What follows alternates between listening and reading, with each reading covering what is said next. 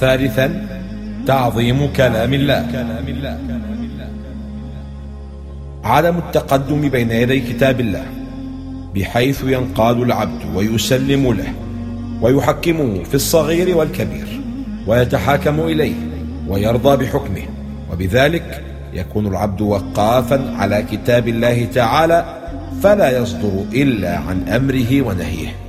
عرف ربه العظيم من عظم كتابه وكان وقافا على كتاب الله منفذا أمره ونهيه، وما عرف ربه العظيم من هجر كتابه تلاوة وتدبرا وعملا فكان أسمع لكلام البشر من كلام رب البشر.